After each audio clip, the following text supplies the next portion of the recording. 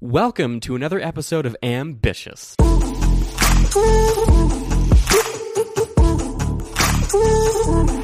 You've become my biggest fan. You listen to like every single one of my episodes. Yeah, every Monday, the day after they come out. Do you like the podcast because it's actually good content, or just because you know me so well because you're my brother? Well, I thought that it was just me, but then I showed, or it was just because you were my brother, but then I showed it to one of my friends, and they think that it's really interesting also. So, oh, cool. Yeah, it's not just because you're my brother. Nice. Welcome, everybody, to the podcast. I'm starting to do video as well because I'm going to try and put this on YouTube. So... should I, position myself so I can... Oh, we can. Yeah, we can sort of... See, there will be a video version of this on YouTube, hopefully, if I can get motivated and just start doing it. Yeah. So you reached out to me the other day, and you were talking about... I need, water. I forgot to get water. Do you need water? Yeah. I'm going to grab some water really quick. And we're back. Okay, so it's definitely good to have water. So, yeah, you reached out to me, and because you listened to the episode, the final thoughts during a suicide attempt episode with my friend Ron. Yes. And you said that you, related to a lot of what he was saying. Mm-hmm. And so for people who don't know you, give, a quick, brief introduction to you. Okay.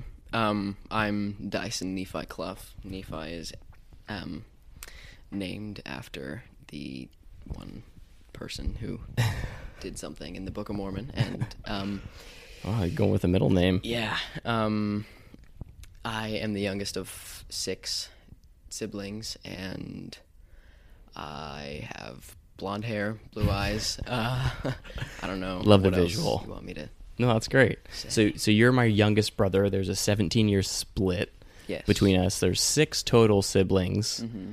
I'm 32 and you're 15? 15, yeah. Nice. And you and I both have a lot. I feel like we have a lot in common. Mm-hmm. With our... the medication that we're on. That's something that I'm really interested to talk to you about, is your experience with Adderall. Yeah. And then, just what you felt like you related to in that episode that I had with Ron. You were saying before that you had H1N1 and he had that too. Yeah, so in the episode with Ron, you guys talked about how he had H1N1 and how he I don't know if it was he wasn't eating or something. I'm not sure. Mm-hmm. But he couldn't throw up, but he was just dry heaving. What is that because of H1N1? I think that was because of a surgery that he had where they had to That might have been it. I'm not sure. It was very technical. He's a doctor, so yeah, that's true. He's talked about a lot of stuff. Yeah. But I don't know. That's just something that stuck out to me because I haven't heard of a lot of people who have had H1N1, and he did, and so did I. So yeah, it's not a fun sickness to have, I've heard. Yeah. So what else did you relate to in that episode? Or any episode for that matter? Well, I've texted you before about it, but I'm not sure. I don't want to go back through the text. The lady who was addicted to meth, right? Mm-hmm. Yeah, what was it about her? I don't know. I think that... Well, the thing that you were telling me about Ron was that you related to him when he was talking about how he was compared all the time to other people in his family or friends. That is a big thing. Because I feel like you, being the oldest, were kind of set as the example and the person for everyone to follow, or the person for everyone to, I don't know, look to. Yeah, look up to and follow in your footsteps. Yeah. And I feel like that's the opposite for me, because I was supposed to look up to you guys, all of you guys, and I feel like I was always just supposed to kind of do what you guys did, and then just be the best that I can be, which is, I mean, fair, but Fair. But I mean, I feel like whenever I wouldn't succeed at something that you guys were specifically good at, I feel like I'd be failing, and because I don't know, because in my mind, how I feel like I was raised, which is this is just how I kind of took it as like personally. Yeah. How I was raised was like, I don't know, if I keep on going to church, doing the right thing, then I will be good and be how all I'm supposed to be. But then Yeah, you'll make everybody proud and you'll be fine. yeah, but then if I tried to do something other than what you guys were doing, or like if I tried to do something of my own, it just didn't seem right because I was always raised from doing what you guys were doing. And then Braden left the church, and then you and Canyon did, and then I feel like that's where things got complicated a lot. How was that for you? Well, I mean, I didn't really get it when Braden left the church because he was on a mission, and then he came home early, and then I was like 9. No one wanted to tell me anything. Right, I wasn't yeah. old enough to understand anything in their eyes yet. But yeah, I don't know, I didn't really understand it because he came home from his mission, and then not too long later he got a tattoo. I remember that like specifically because he got a mountain on his chest.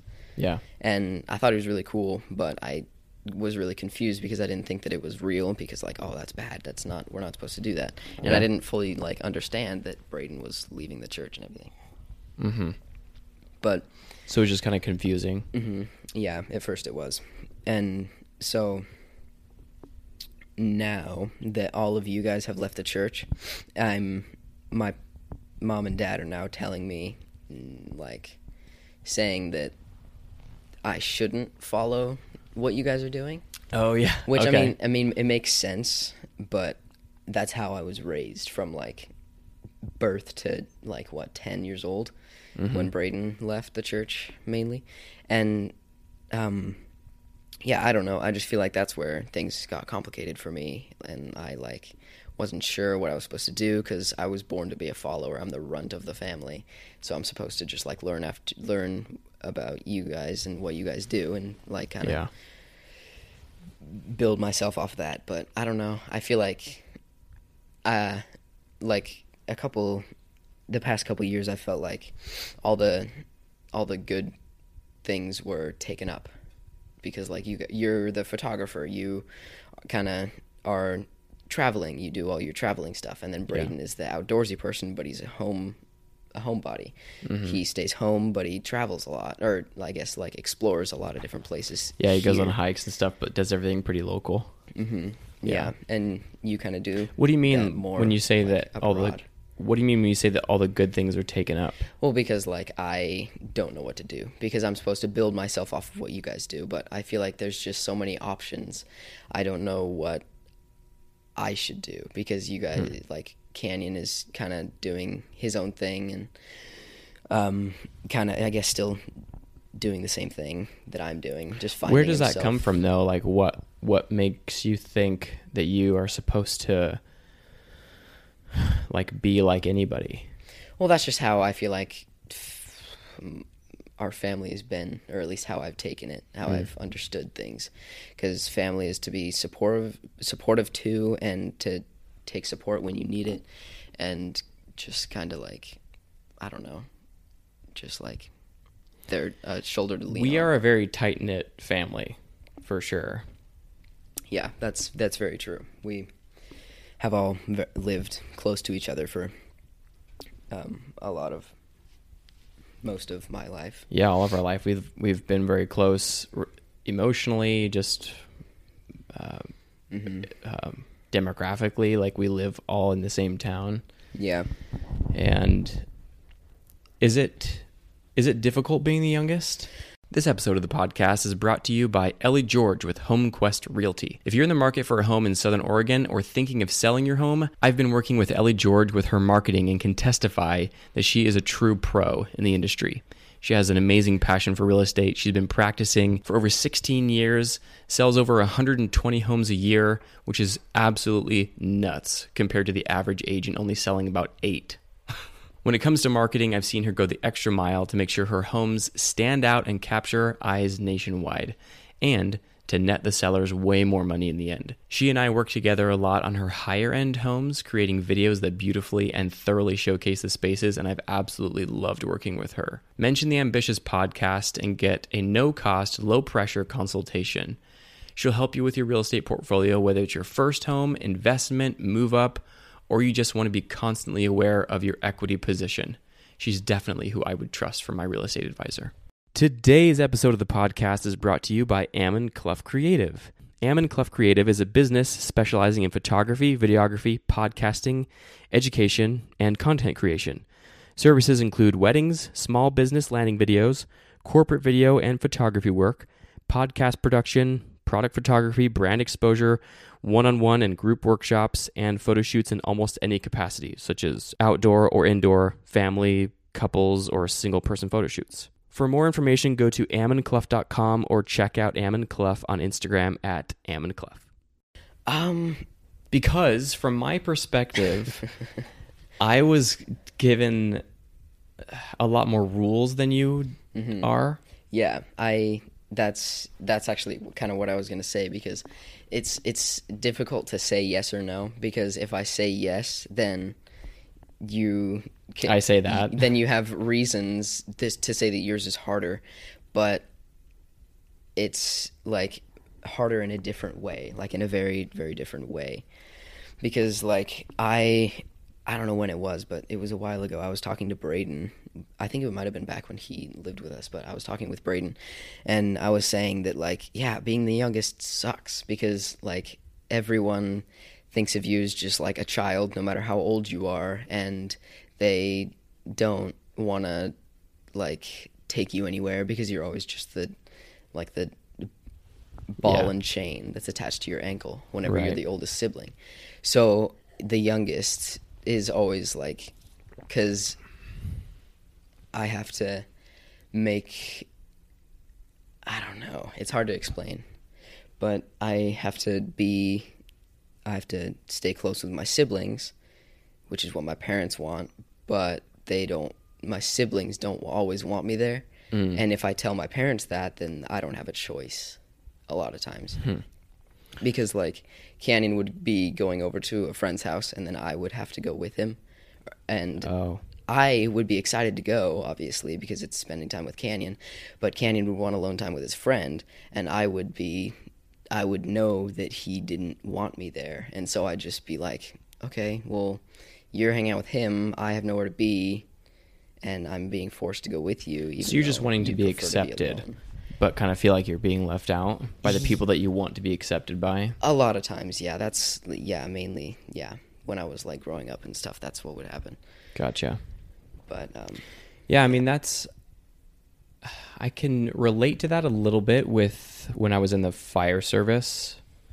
Being at the bottom of the totem pole, it's natural for you to kind of feel left out, and you have a lot more work to do, and like you haven't experienced as much as everybody, and everybody else already has these really strong bonds. They're smarter than you, they're older than you, they don't seem to really want you around because you're not viewed as cool yet. But with a family, I feel like, well, with your situation specifically, I feel like it's slightly different, because the things that people older than you want to do, you like legally can't. Yeah, and so there's limitations in that regard. Yeah, and like if I can't, like, I don't know, if I lost my train of thought. It's okay. It happens to me all the time. It happens to me all the time in this podcast. I'm like, what was I just thinking or about to say? So before we go down too far on that track, tell me more about what you related to in the episode with Ron. Because that episode was all about his struggles as a kid, and then being compared to, but then also dealing with like suicidal ideation. Is that something that you have experienced, suicidal thoughts? Well, sometimes, yeah. I mean, I feel like everybody does, but I feel like because I am kind of hesitant to say that I have because a lot of people that I know personally are like going through things that are way worse than what I'm going through, and so I feel like I don't have the like The right to say yeah, that. I'm not allowed to because they're going through something way worse than me. And I don't know because I always feel like they have a reason to say that they are going through something worse and I'm like, "Oh yeah, that's true. I should just be quiet and just deal with it." Oh yeah. Like who do you know that's going through worse stuff? A lot of people in my kind of friend group and They just have like a harder situation than you. yeah, they're just naturally presented with harder situations and I don't feel like I'm allowed to say that I'm not doing okay. That's interesting. Like you're not allowed to say that you're not doing okay. Well, I give you full permission on this podcast. What kinds of things, like if you could put all of that out of your mind and just focus on you and yourself, what kinds of things do you feel like you're not okay with or inside of? Well, that's another thing is because I don't always know. I might just be like feeling terrible and just like not wanting to be wherever I am and then not know why and just like because if I'm like feeling down and I don't know why, then I always have to like slap on a smiley face just to like for them to not ask because if I'm just like being normal and like just relaxed and like my normal face, they ask, "Oh, what's wrong?" and I don't know. And you So don't I want to just have to say, explain like, it. I just say like everything.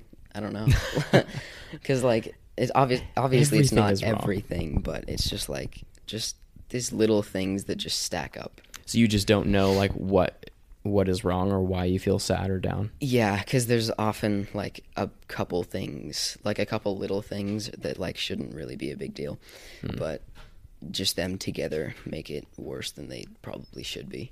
And Yeah, I think that it's normal to go through seasons of just not feeling okay and not really knowing why. yeah, I feel like that all the time, where, especially in the wintertime here, I'll be like, why do I just feel sad and down?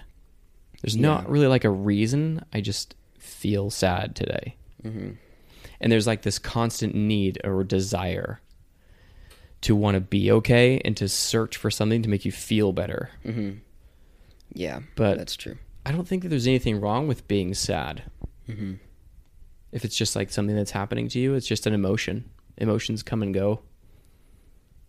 Yeah, But yeah, I mean, when I was your age or even younger, all growing up, as a matter of fact, I was always in the family the first person to experience like a milestone, your standard milestones, like going to school. I was the first one to do that. I was the first one to turn 8 years old and get baptized. First one to leave the house. I wasn't the first to get married though. Oh, really? Caitlin got married Yeah, before Caitlin you? got married first. Huh. I've always been curious about that. I wasn't sure. But I don't know. It's just I've never been the youngest, obviously, and so I don't know what it's like. Yeah. And I can, if I put myself in your shoes, I can see how you would just feel like kind of behind and left out because everybody else, all of us are out doing our thing, living our life, experiencing things. We have all this freedom. Yeah. And I But feel that like just kind of comes with living at home still. yeah, and that's another thing because like I would sometimes complain to mom and dad about being like I have nowhere to go. I have nothing to do. All my friends live in Ashland. We live in Talent. I can't drive yet. All Yeah. of you guys are away from the house and doing your own thing. And maybe that's just being a only child at the house, but Yeah. I don't know. I feel like normally a lot of people have like someone to go to or like something to do if they don't know what to do. But Well, in the last episode, you said that you were really introverted. Do you think that plays a role into it? that is part of it, yeah. Because a lot of times I just assume that people don't want to kind of be with me because growing up, people were always, or siblings were always just trying to get away because I was being forced to go with them, like with Canyon going to friend's house. I was forced to go with him, and he would just like, I understand where he was coming from, but I had nowhere to go. I had nowhere else to be. Yeah. I couldn't go anywhere else. I couldn't leave. So a lot of times I just figured that that's their same mindset now. So I'm just like, okay, well, naturally, I'm the youngest. They want to spend time away from me. And that's a lot of times what I keep in mind before I text people, because I don't want to have people say no, because that's never fun. And it never So you feels kind like of a opt positive to thing. just say nothing? Yeah, I instead just feel of- like it's better to say nothing or just keep to myself. Because you kind of figure you already know the answer. So Yeah. why ask? Yeah. Because it's not fun to be like rejected. Yeah. Yeah, I could see that. Well, what about like your friends at school? Do you feel like you fit in? Yeah, with who I want to. Yeah, I don't know. I feel like it's a lot of like what I do, like subconsciously, is like personality mirroring and just like kind of going off their energy and just kind of seeing how they act and trying my best to act the same way. Yeah. Or do Dude, something yeah, similar. I did the same thing with my friends at school. You're like trying to figure out your identity and who you are and who you want to be like. And with people that are introverted or passive or don't really have the confidence that those types of situations really favor, it can be hard. And sometimes you'll just find, I mean, I'll speak for myself. I would just behave or just try on different types of personalities of my friends that I liked. I'll pick a piece from this person. I like how they're funny. I'll pick a portion of this person's personality because I think that they're really outgoing. And then I'm just like an aggregate of all these different people's personality. But it's not really me, but it helps me to develop into who I am now. That's where I feel like I'm stuck at, because I've kind of done that between my friends at school and my friends at church and my siblings, because like I have taken little bits and pieces of everyone and kind of made it into myself, but I never had a chance to find out who I was in the process. So I feel like I'm just a mashup of a bunch of different people. Yeah. Because that's where I was going with the thing that I was saying in the beginning of the podcast, where I was saying like you travel abroad, you do other things, you interact with other people and like serve them by like doing what you like photography and everything. Yeah. And Braden kind of stays home and does photography or just does like kind of like film photography. Right. And because he thinks that it's fun and like whatever. And Canyon is kind of doing his own thing. I'm not 100% sure what all of Canyon's hobbies are, but like we kind of grew up together and we were kind of doing our own thing. And so I feel like I'm a lot more similar to Canyon than I was to you, because you were like on a mission, moving to Portland, going to Utah when I was kind of growing up and everything. Right. And Braden was just leaving the house and everything. But I feel like I'm just like a bunch of bits and pieces of each of you guys. And then now I'm kind of, since I don't have anyone else to kind of mooch off a personality, I'm kind of just doing that more with my friends at school and like things like that. Yeah, dude, who you hang out with is a big factor in deciding what you're going to like, what you're going to do. Yeah. But yeah, it's hard, man. I think that you're definitely not alone in that. Everybody kind of goes through that in some way or another. It just looks different. But when you live in a small town and you're not really exposed to a ton of people, it's hard to see that. The world feels pretty small here in Southern Oregon. Definitely does. Tell me about, so you just started taking Adderall recently. And how did that start? Like, how did you know that you needed or wanted to take that? Well, I felt like I've always been mentally challenged for a while. No, not mentally challenged, but I feel like I kind of have had like ADHD or ADD, whichever one. And I've always wanted to go to like a specialist or someone to talk about it. And I don't know why. I haven't really said anything beforehand, but How long have you felt that way?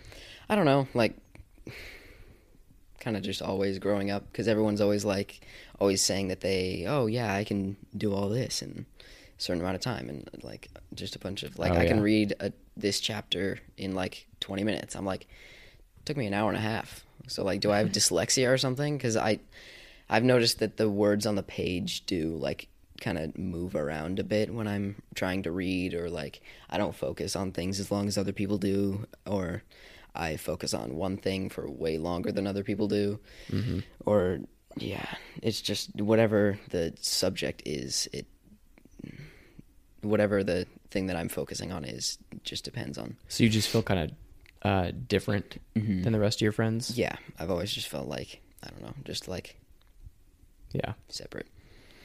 So then you ultimately did get a doctor though, right? You talked to him? Mm-hmm. Yeah, not a specialist yet. I'm doing that tomorrow, actually. Oh, cool. Yeah, first therapist session, so that's going to be fun. But your doctor did diagnose you with something. I'm not sure if they diagnosed me, but they did say that I tested positive for ADD, and I'm not sure if that was a diagnosis or not, but... What did they have you do? They just had me fill out a survey, or they did like a verbal survey, and then they did like a written survey where I just had a pen and...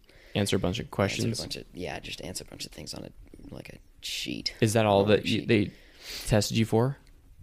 Yeah, well, I went in there because I was like not feeling the best, like mentally at the moment, and yeah, they said that I tested positive for anxiety and depression, but they also said that it could have been ADD, so they put me on Adderall to see if it was, and I feel like it was just ADD, or at least mostly just ADD, because the Adderall has helped me focus a lot better and helped me kind of...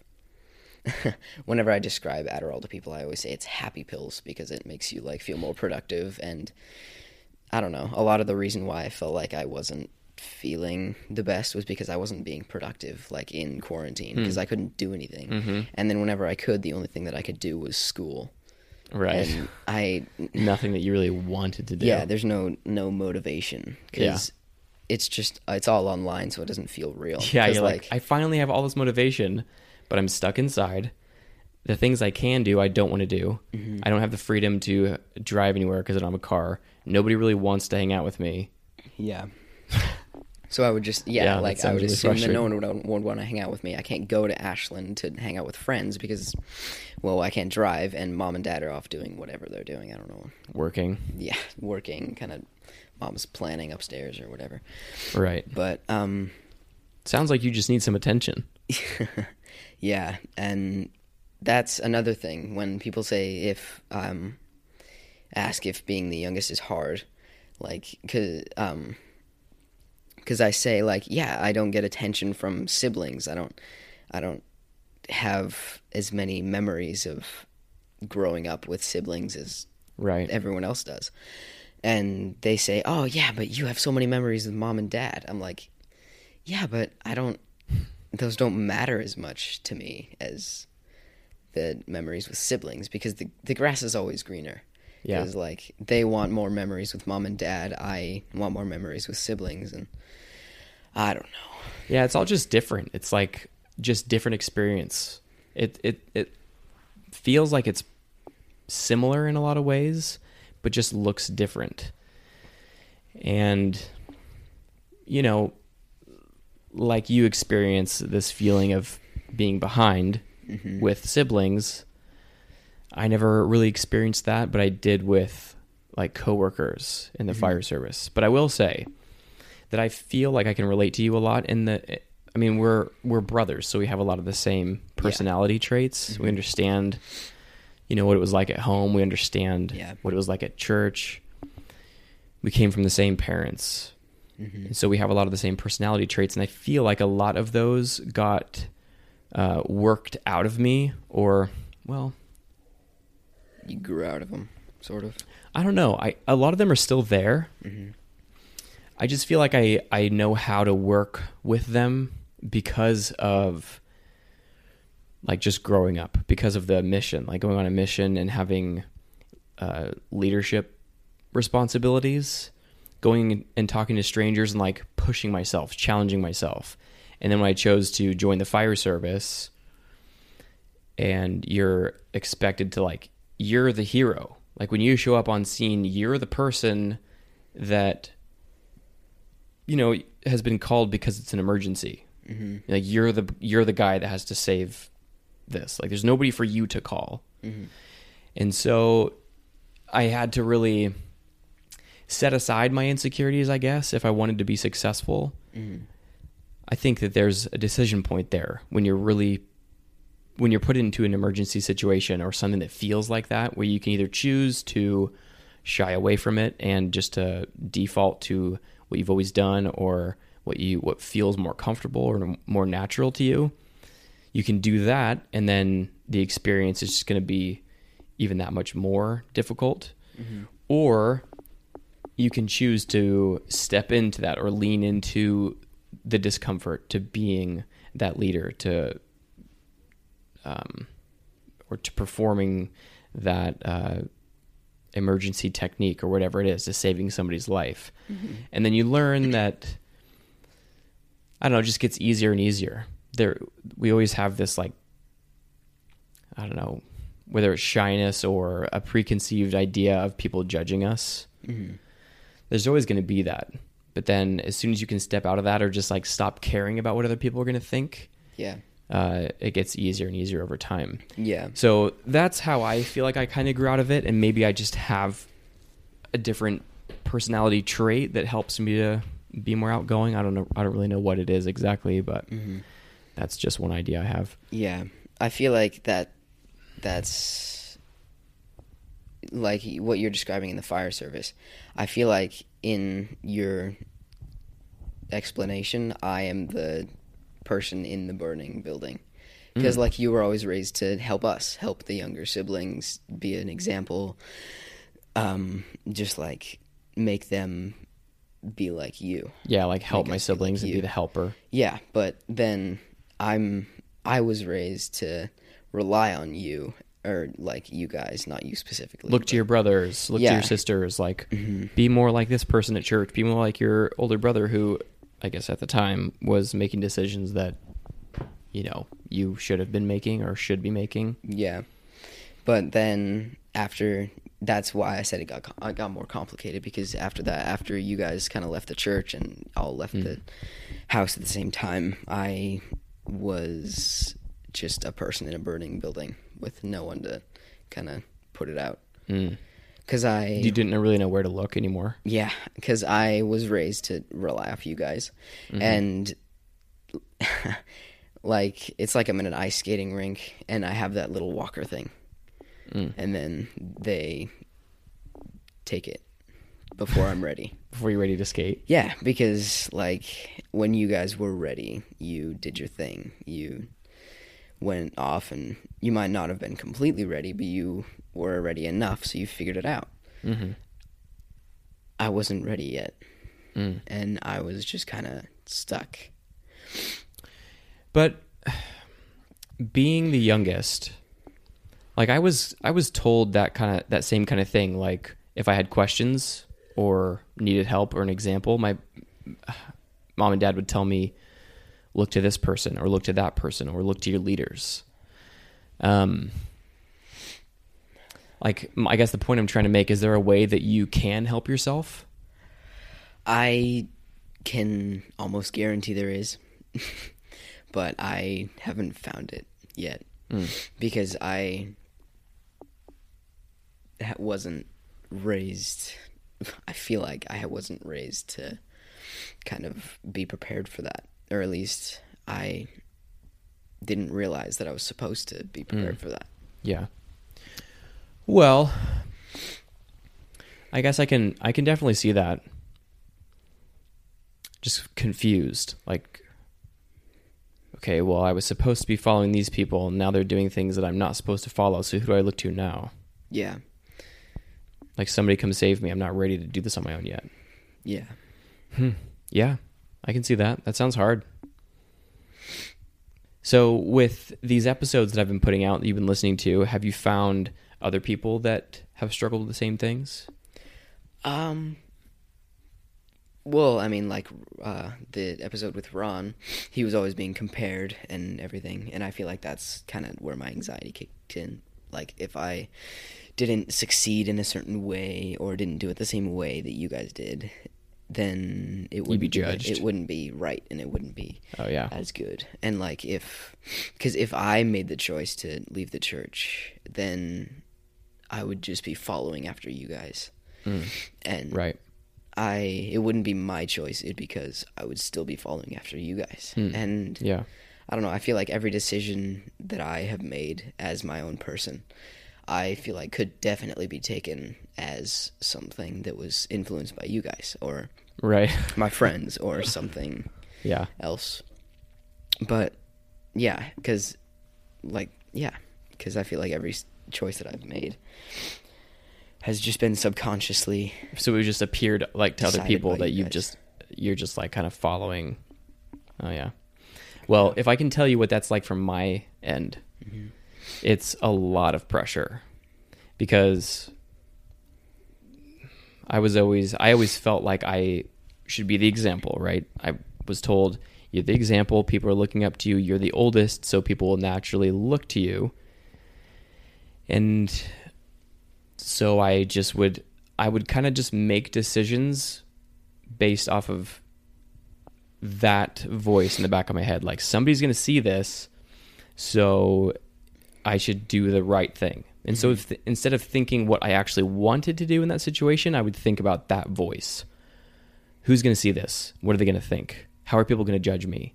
And so then I would adjust my behavior and my decision to fit into that that narrative of what does the church want me to do? And so then I decided when I got divorced, I'm like, I'm not going to do that anymore. I'm not going to think that way anymore. Yeah. I'm just going to start from scratch. I'm going to think about what do I want to do. So I like wiped my entire slate clean. I was like, I don't want to go to church anymore. It wasn't because I was angry. Mm-hmm.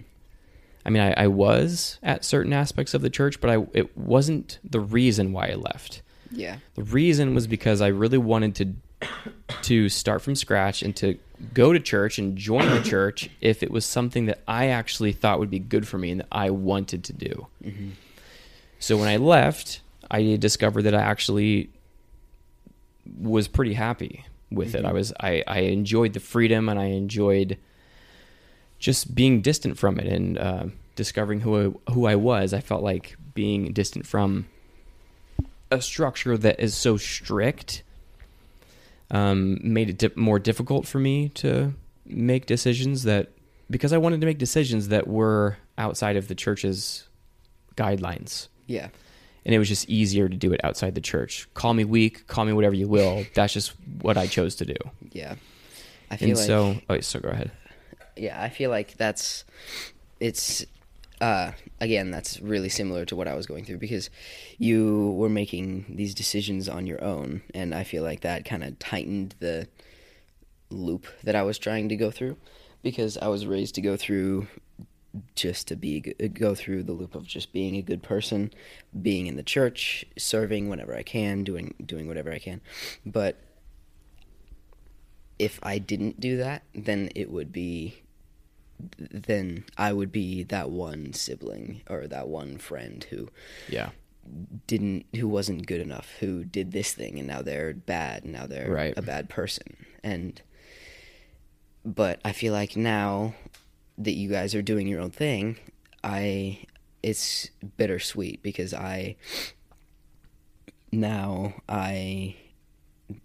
it's kind of a softer blow on mom and dad. Yeah. If I did the same thing that you guys did, but well, I mean, it's not that they like love you any less. It's just that they're a bit more like they're used to it. They've gone through it before. They've gone through it before. They understand what to do about it. They understand how to react, and that's good. But they could. How do you think Braden felt? Yeah, being the very first one in the family to leave. Yeah, it was really hard. I could understand it through mom and dad, because I would know how I would react if I saw mom and dad like that. And I don't know if he realized that they were like that. I don't know how much of their like inner emotions they were letting Braden see or understand. I think it's really brave of you to be able to say, like, I wasn't ready. I didn't have the skills. I didn't have the right, Yeah. I don't know, lesson or just experience yet to know what to do. Yeah. Now that I have these two different examples, like, what do I do? Mm-hmm. Yeah, I've talked about this on the podcast a bunch of times, like what that is like to be the example. Mm-hmm. And now that I'm on the other side of the religious fence, if you will, Yeah. I have this pressure of influencing my other siblings, right?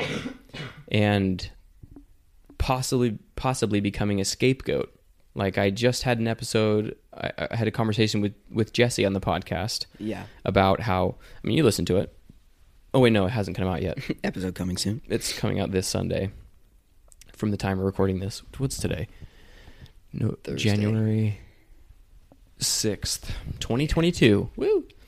So, but Jesse thought at the time that Jasmine made that decision to drink Yeah. because of me. Like, she was following my example. Yeah. And I was a scapegoat for him. Like, he blamed me for that.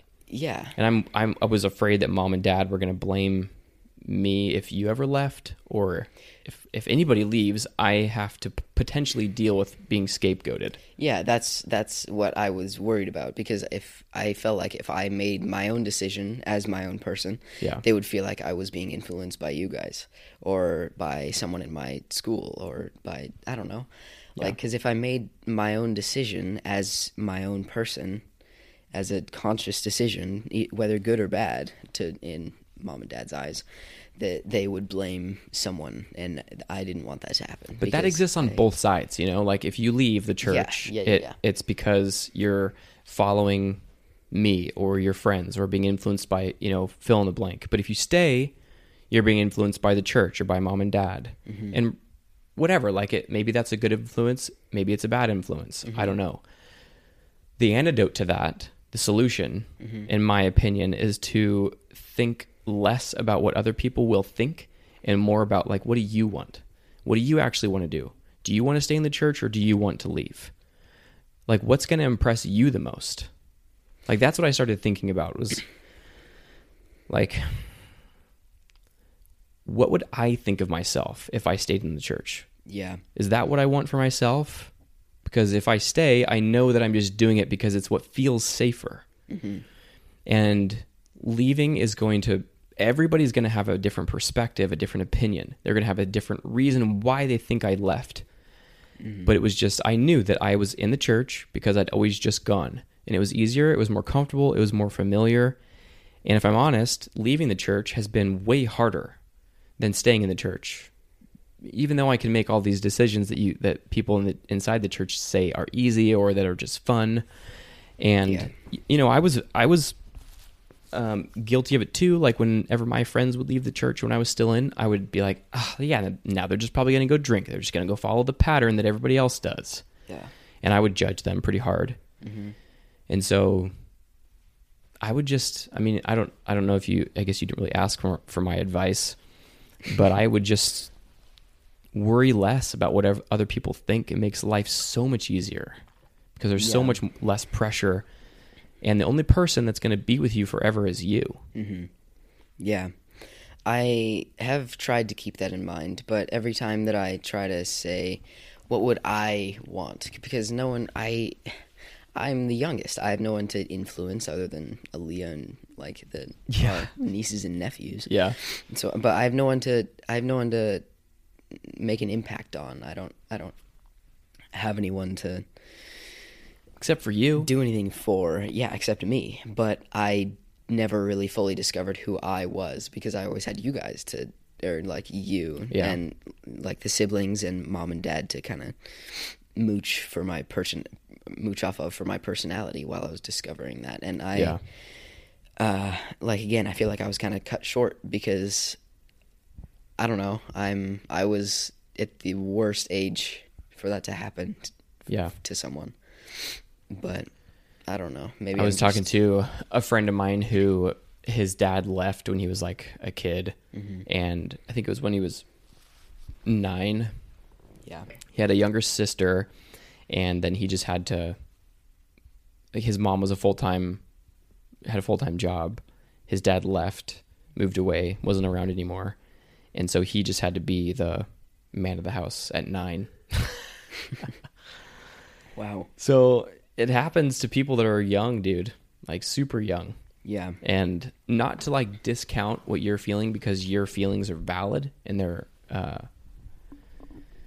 unique to you. Nobody's gone through exactly what you've been through in the exact amount of time and the age and with the background that you have. Yeah. But you're definitely not alone. And there's a solution out there. I don't really know what it is, but I feel like you'll figure it out. It feels like you're really in tune with what's going on. Yeah. Yeah. Yes. Yeah. I don't know how to respond. But Well, tell me, I'm interested in what Adderall feels like for you now that you've been taking it for a while. Okay. Do you notice it, besides like what you said, it being a happy pill and motivating you, does it have any side effects negatively? Well, it impacts my appetite a lot. I can't eat it. Like physically changes the taste of food. It makes it taste bitter, or like, I don't know. It like, just kind of bland. yeah, it makes my mouth have that same reaction when you have like sour Skittles or like kind of like a sour, bitter-ish food. I noticed that it gives me, I don't know. It like makes my mouth feel dry. Yeah, that's also very true. My water's almost gone already. Yeah. But yeah, it just kind of makes me less introverted, I think, and it makes me talk more. It's like a lot of people that I describe it to, I tell them that it feels like having coffee, like having like 4 cups of coffee, and like. But without the jitters. Well, yeah, without the jitters. Unless you take too much, then you get the jitters. Or at least I have. I've gotten the jitters, like... I've noticed that it kind of chills me out. It'll chill me out, but make me feel more happy and motivated and focused. But then when I was coming off of it, I hadn't eaten anything because you just get so motivated and so you forget to eat. Yeah. And you don't really feel like eating. And then I would be, like, hangry and irritable. Do you get that too? Not really, because I already didn't really eat that much because I don't know, just never really feel hungry. But oh gosh, if I was still in quarantine, me taking Adderall would not have been a good idea because I was already bored and had no motivation to do anything. But since I take it now, I feel like it doesn't make me more tired or like more chill and productive, like you said. It makes it, like I said, it makes me feel like I have like 4 cups of coffee in me, or just like way too much caffeine or something. Because if I'm feeling tired, I am not anymore. It's like, because one of the side effects of Adderall is to make you or impact sleep. And I feel like I don't ever feel sleepy on it. Yeah, because it's like the exact opposite of how I feel when I am coming off caffeine. It's just like I don't know. I am just like super energetic and pretty much the same as caffeine, but with Adderall, I like physically have more motivation to get things done. It's a lot stronger. I have more confidence to talk to people who I would normally kind of stay away from, and yeah, I feel that too. Like, I don't know, but yeah, more assertive. Yeah, it helps with confidence and assertiveness. Like I come up with more ideas, more creative ideas. I have an easier time saying those ideas and not thinking about it takes away that like second guessing that you do where you're Yeah, like, oh, what yeah, are they yeah. going to think? Is this going to be dumb? I'm like, I don't care. I'm just going to say it. Like, it's not going to, Yeah. what's the worst that can happen? Yeah. I feel like another random thing about Adderall, I feel like it makes me better at drawing. Really? Because normally I'm terrible at drawing. But just today I was doing like a little comic project for my book that I'm reading in like humanities class. And it might have just been because I had more self-confidence because of the Adderall or whatever, but I just felt like it was making me not as bad at drawing. I don't know why I felt like that. I could but see that just because you're more able to sit still and be focused. Yeah. I feel like that's another thing because normally I kind of lose my train of thought, like Yeah. now on the podcast. It's incredibly helpful for me with editing, like video editing, photo editing, stuff like that. Yeah. Stuff that takes a long time where you're sitting in one place. Same with me in like an essay or something because Yeah. I completed like a 5-paragraph essay in like an hour. I feel like I don't really want to take it forever. No, No, why not? like long term. I don't know. I just feel like it's an amphetamine. So That's true. it's like I have been doing research and my doctor even said that it long term can have detrimental effects to your nervous system and your brain chemistry. Like it literally changes who you are. Yeah. And I'm trying to find a way to like harness the benefits and positive things that Adderall has shown me about myself and figure out how to continue those personality traits and whatever without it. Yeah. I don't know if that's true. I'm telling myself that it's positive, that it's possible because I don't know, man. I hate having to rely on a substance. Yeah. Having to take it every day, and I have the quick release kind, so I have to take it twice a day. And I don't know. It is nice just being able to like have it right away, but I've noticed that a healthy diet and exercise and enough sleep and having a set routine help to regulate those things that Adderall give me. Because if I'm eating shitty and I'm not sleeping and I'm not working out and I don't have a routine set in place, I notice that my ADHD symptoms are enhanced. Yeah. And so taking a pill is just like, oh, I can just live my life however I want, and I have this like button, aka this pill I can just take and just have the motivation that I want without having to work for it. Yeah. Feels like it's just my experience, folks. I know that some people need it, whatever, but for me, it kind of feels like sometimes a cop out. Yeah, that is very true. I've never really thought about it like that before, but me too. I wouldn't really want to take it forever, but the only way that I have really thought about it like that is because I always think that it's like there's a slight chance where I do take it forever and I am just like slowly increasing my dosage until I'm like incapable of being like of functioning without it. Well, did you hear on the episode with Ron that he's a doctor, he can like prescribe Adderall? He said that the most you can legally be prescribed is 60 milligrams per day. Is that a pill? Like a pill of Well, 60 no, I milligrams? think that you would just take 20 milligrams 3 times a day or 30 milligrams twice a day. I don't know if they make 60 milligram pills. Yeah. I could be wrong, but Yeah, that's true. so if you build up a tolerance and you get to that point where it's not doing anything, you're kind of out of luck. Well, yeah, but then you're at that situation where you can't legally get more, Oh yeah, then you just have to find. but you're stuck at this point where you can't, like you're not feeling it anymore because you have a high tolerance, so Yeah. you can't you don't feel the effects of it anymore. Yeah. And so you're just like stuck, but you can't get off of it because then you can't function Right. because you're so dependent on it at that point. And Do you ever take breaks from it for a couple days or a day? well, I forget to take it sometimes. Dude, I gotta pee. Yeah. Okay. Hold on. Entertain the troops while I pee. Oh boy, I've always been nervous this is gonna happen when we do another podcast. Okay, well, hi, how are you guys today? It's currently 7:36 p.m. I just got off school. Work. Yeah, pretty fun. hung out with some friends before my work shift started. I don't know. It was an enjoyable work day. No people yelling at me or screaming at me for not having their drugs on time. I work at a pharmacy. I'm not a drug dealer, I promise. But, yeah. Pretty productive day.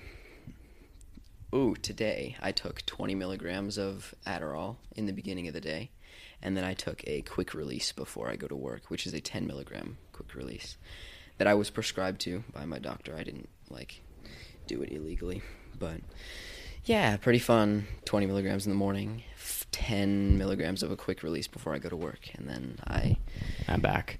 Come back home, and then I go to bed, and then hopefully it doesn't affect my sleep. Wait, fill me in. Did you say that you take breaks or you forget? No, but I was just saying how much I take on a daily basis. Oh, gotcha. But yeah, sometimes I forget to, a couple days in a row. But I mean, it's not like a week-long break. It's just like a day or two where I don't take it, and then I take it again, and then I'm just like, okay, this is how it feels with Adderall again. Do you really notice it when you forget to take it? You notice? Not really. I mean, I only really forget to take it when I'm just kind of having a lazy day and just not doing anything. So I'm like, okay, well, there's no really point in taking it because I'm not doing anything important. Yeah. But I mean, yeah, sometimes I forget to take it, and then I'm like, oh, I'm tired. I need I don't know, coffee. Yeah. My doctor told me not to really take too many breaks because that's, I don't know, taking it regularly is apparently better. Yeah. I don't know. Some days I feel like I would like to just take it as needed. Yeah. That's kind of how my doctor was. They were kind of just take it how you need. Take a 20 milligram in the morning and then just kind of take a quick release if you feel like you need it. But if you don't, oh, that's right. You have the extended release ones, huh? Yeah, I have. So I started on atomoxetine, which is a non-stimulant, but it kind of for some people has the same effects of Adderall. It did not to me. It sucked. It made me feel like I was going to throw up for 8 hours. There was no way out of it. That whole day that I took it, I was just sluggish all day. Sick. I don't think I had school. Oh no, I did. I had school, and I was just feeling like I was gonna puke all day, just a terrible day at school. Yeah. So didn't take that anymore, and then I got the 10 milligram quick release Adderall, and that wasn't Mom breaking him in half too? Yeah, I was supposed to cut him into quarters. Oh, so take 2.5? Yeah, so we took 2.5 milligrams for the first week. But then I had another doctor's appointment that week, and they raised it to 5. So half of the 10 milligram quick release pill. So you started small and just kind of worked your way up. Yeah. And working with your doctor. Yeah. That's smart. Mm-hmm. And now you found a pretty good schedule. Yeah, kind of.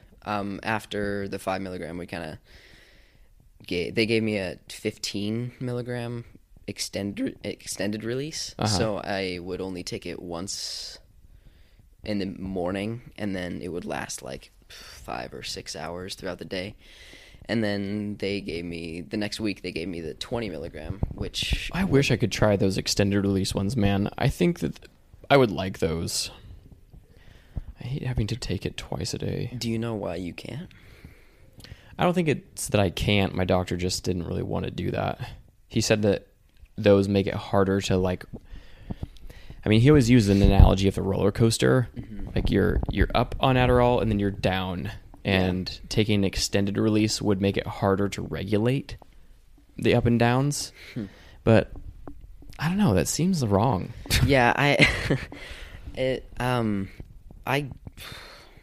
guess it kind of makes sense, but I feel like it would be easier to regulate because if you're taking it once a day, then it would just be you'd be on Adderall all day and then you'd kind of go down. But then for me, I take an extended release before I go to work, so I kind of start going down off Adderall and then I take another quick release, and then gotcha. It kind of takes me through the last little leg of the day, and then after that it wears down at the same time that I'm going home from work, and then I just naturally get tired, get hungry, and then go to bed. So on a regular day, are you, how much time would you say that you spend thinking about what other people are thinking of you? Before I was taking Adderall, like 80% of the day. And now how much? Like 30. Because, I mean, before I was taking Adderall, I don't know, I felt like I was like, well, other people were telling me, I felt like I was super, like, self-conscious and, like, I don't know, just hard on myself. But then a lot of, like, I started listening to your podcast, and then people said that they kind of felt the same way, but they were kind of found their way around it and, like, found a way to not feel like that anymore. And I don't know, I feel like I kind of took those thoughts and everything into consideration, and that was just about when I started taking Adderall. And so I kind of just, like, because there's always that stereotypical don't care what anybody else thinks of you. Like, yeah, but you kind of have to a little bit. Yeah, like, I need to save my dignity. I need to like still have self-standards and stuff like that. But I mean, I don't know, the Adderall kind of helped me feel better about what I was doing. And like, it didn't just make me not think about what other people were thinking of me. It kind of just helped me, like, think about it less. Yeah, just like not think about it as much altogether. Yeah. What kinds of things do you like? What do you want to do with, like, church? Do you want to go? Do you want to stop going? Well, lately I haven't been going because it's hard to explain. It's like it's not the doctrine that they're teaching, it's the way that they do it and the way that people react if you don't do 100% what the church is doing. Because, like, in Utah, I feel like it's a lot more diverse. Like, a lot of people drink coffee and go to church, and they're viewed as, like, fun. Oh yeah, like, there's a lot more gray area. But here in Oregon, especially in the Ashland ward, I feel like, at least, black and white. Yeah, it's like black and white, completely black and white. Because you do it or you don't. Because, like, if you drink coffee, then you're, like, so terrible in the Ashland ward, and you can't, like, you're never as good as other people, and you even if you stop drinking coffee, even if you come completely clean of anything, like, negative that you were doing, you're still not as good as the other people because they never did it. They never even tried it. They never even, like, thought about doing it. But if you do it once, then you're just completely screwed in this. That's how it feels. That's how I take it. That's how I personally take it. And that might just be, like, I don't know, just overthinking or, like, anxiety or something, because I've had meetings with the bishop and everything, and he's told me that's not how it is. But I mean, it's easier said than done, because, like, you say that's not how it is, and, like, how we're always going to be accepted in God's eyes, but, like, it's not as easy to see if you it's hard to be told that by a person that appears so perfect. Yeah. Like, all right, cool, but nobody in this whole congregation seems to be struggling with anything. Yeah. That's a problem that I have with high demand religions, is that and just society in general, like, it doesn't just exist in Mormonism. It exists, like, you've heard the term keeping up with the Joneses. It's like this term. Too young for that. Well, basically what it means is you see your neighbor and they've got the boat and they've got the fifth wheel and the white picket fence and the perfect dog and a pool. And so when they go out and they buy the next thing, you want to go out and buy the next thing, assuming that your neighbor, their last name is Jones. So you're always going out and doing the thing to keep up with the Joneses next door. Yeah. And that exists because nobody talks about, like, what's actually going on. You don't see their debt. Yeah, you don't see their debt. You don't see all the things that they want to buy but can't. You don't see, and going back to the church example, you wouldn't believe how many people inside the church have struggles. Yeah. And it's one thing to say that, like, oh yeah, but everybody has problems. Everybody's struggling with something. You would never know. I'm like, why don't I know? Why can't I know? Yeah, prove why it. don't we talk about it? Why doesn't anybody speak about the one time that they drank coffee and how it was for them and the guilt that they felt? Why don't we talk about the mistake that we made more openly? Because every time I make a mistake, I feel like I'm the only one. Why is that? Yeah. And then it feels like I'm going to be judged, and I don't even want to bring it up because it's so embarrassing. Yeah, that's another thing, is because like the church covers everything up. They say, "Oh, you can't do this for a bit and then you're good. You can do it again." But then Wait, what do you mean? because like if you I don't know, if you do something really bad, then they make you not be able to take the sacrament for a certain amount of time, and then Oh, you're yeah, good like to go. You're good back, and then you're good to Like go. your punishment for a while? Yeah, and then they're like, okay, yeah, you're fine. Your sins are forgiven, but no one ever sees you the same, because they say like, oh, God forgives you. He forgot your sins. They're washed off of your skin. Like, yeah. Okay, but they're like, But everybody no else one- seems to yeah. remember. Everyone else seems to remember it real well, and they haven't, like, I don't know. Yeah, there are people out there like that. Not everybody's like that, thank God. There's a lot of people who are very forgiving and very understanding. Yeah. And to be honest with you, that's what I am trying to do with this podcast. Like, I'm trying to normalize people talking about their issues, Yeah. relationship struggles, career struggles, substance struggles, like whatever it is. You should rename the podcast to We All Suck. We all suck. A place for problems. Yeah, because I don't know. I have a lot of people that will reach out to me and say that I felt the same way inside the church, or I felt the same way as you, but nobody ever talks about that. Or because the conversation you had with this person, it helped me in my relationship talk more openly about this struggle or this issue. Yeah, that's another reason why I listen to the podcast, because I always take into consideration what you guys all talk about, and like, just like, I don't know, I Yeah. just take your mistakes and make them into my wisdom, and just Dude, that's awesome. That's exactly what it's for. And it's Yeah. not meant to be this place where we come and just complain about our problems. Yeah. It's a place to come and talk about your problems and complain if you want to. Yeah, Just say whatever you want, but then also to provide, like awareness around the thing, or to help somebody to feel like they're not alone, or to offer a solution. yeah, And sometimes these conversations are hard. They're emotional. It's difficult. You get scared. You get nervous. You're afraid to be judged.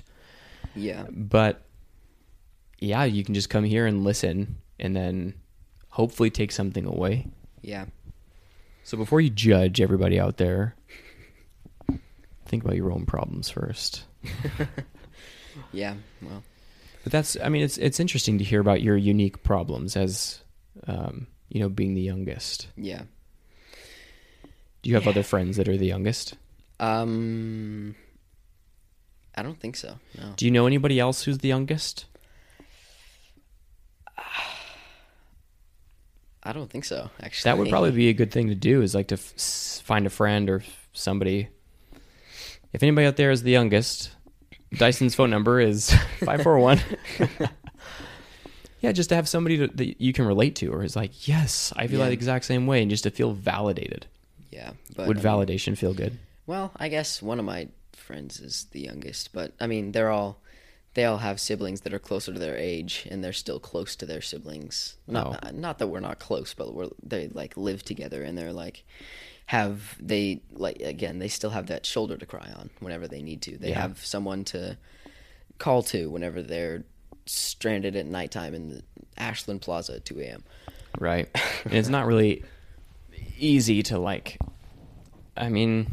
you could say like, oh, just go talk to your parents. Like, they'll support you, but it's different Yeah, to talk to a because- friend or yeah. somebody who's closer to your age. Yeah, Because your parents are going to love you no matter what. yeah, but Which has been so true for our parents. yeah. By the way. yeah, that's very, very true. It was difficult for them to see all of us go through that transition, but Yeah, I will say that I feel like the foundation of love has always been there. Mm-hmm. And even though they don't always agree or support my decisions, I definitely feel like they've always supported me as a person. Yeah, I feel very fortunate. Yeah, I feel like that's another thing where mom has taught dad a lot in that, because dad grew up kind of the same way that you did, because everyone grew up doing exactly what the Mormon Church said, and everyone grew up like exactly what the rules in the Mormon Church were. But now that people are leaving the church and that not everything is perfect, or dad is kind of, or at least in the beginning, they were kind of like, he was like, what is going on? Yeah, because he was raised like to be perfect, and he damn near succeeded. Yeah, because like he's pretty good. Yeah, and he did really well with everyone that he raised too. But again, that's kind of another thing, because like with the standards, I feel like if I'm not good enough, if I'm not as good as dad, then I'm not good. It was hard to live up to my interpretation or my perspective of dad when I was a kid, because from my perspective, he was like what you're saying. He was just so perfect. He was the Mormon version of like Superman, what everybody wanted to be like. He was the guy that everybody liked, and he was the perfect example. Yeah. And I wanted like a more real relationship with him, because he was always saying like everybody struggles. Yeah. Like, just because it doesn't seem that way, everybody's going through something. And so then I would say, okay, what are you going through? Like, tell me what you struggle with. And he just had a really hard time telling me about those kinds of things, and I don't really know why. Yeah. I think it was because, this is just my theory, I feel like it was because he wanted to be viewed by me as like the perfect man, because he wanted to impress me. He wanted to make me proud. Yeah. I mean, that's what I think I would be like if I was a dad. I want my kid to think I was awesome and perfect and never did anything wrong. I feel like that's kind of what dad was going through too, and going all the way up the family tree. But with his dad, from what I can remember, which is not as much as I'd like to admit, because he died when I was like, it was in 2014, so like 8. I was 8 years old. Oh yeah, grandpa. Yeah, and so dad, I feel like always viewed his dad as like the perfect person. And I feel like dad wants to be viewed as that same way too. But right. I could see that. Yeah. It just makes it so hard when nobody talks about reality, the reality of what we're struggling with. Yeah. Whether it's because it's embarrassing, or you're trying to uphold an image, or you want somebody to view you a certain way, whether it's your own kid or somebody in the church or your friend at work or whatever. It makes it hard. And I'm not saying that it's easy, whatever, but I'm saying that we should do it. I'm saying that we should talk about the things we struggle with. Yeah. With the people that are close to us, with anybody. Like, I do it publicly. I don't even know who listens to this. And I talk about my issues. Yeah. And sometimes it does feel like I'm just hanging out my dirty laundry to be judged and to be seen. And it is uncomfortable.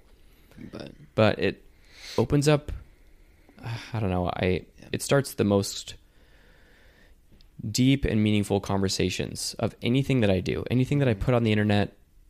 I'll say that with anything that I put on the internet, this podcast is the thing that sparks the most meaningful and fulfilling conversations for me.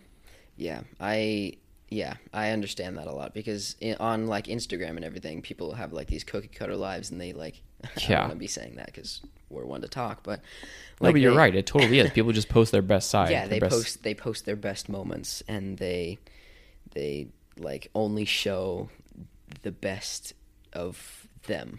It's like the YouTube compilations, best of whatever, and like the best of 2021, whatever. And I don't know. I feel like that's another thing. I feel like my anxiety kicks in.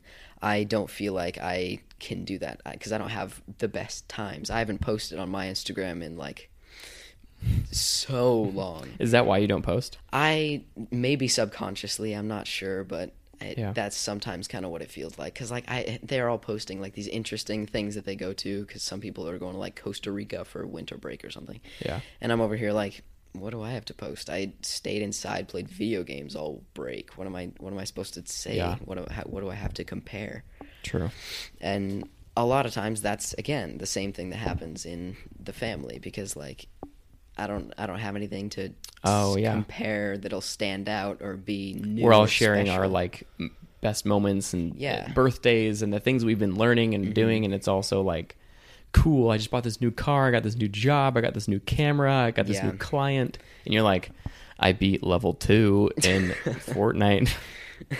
Forgive me, I don't know anything about Fortnite. Yeah, it's really and true. I actually meant to say Minecraft. Yeah, I feel like... What a noob. Yeah.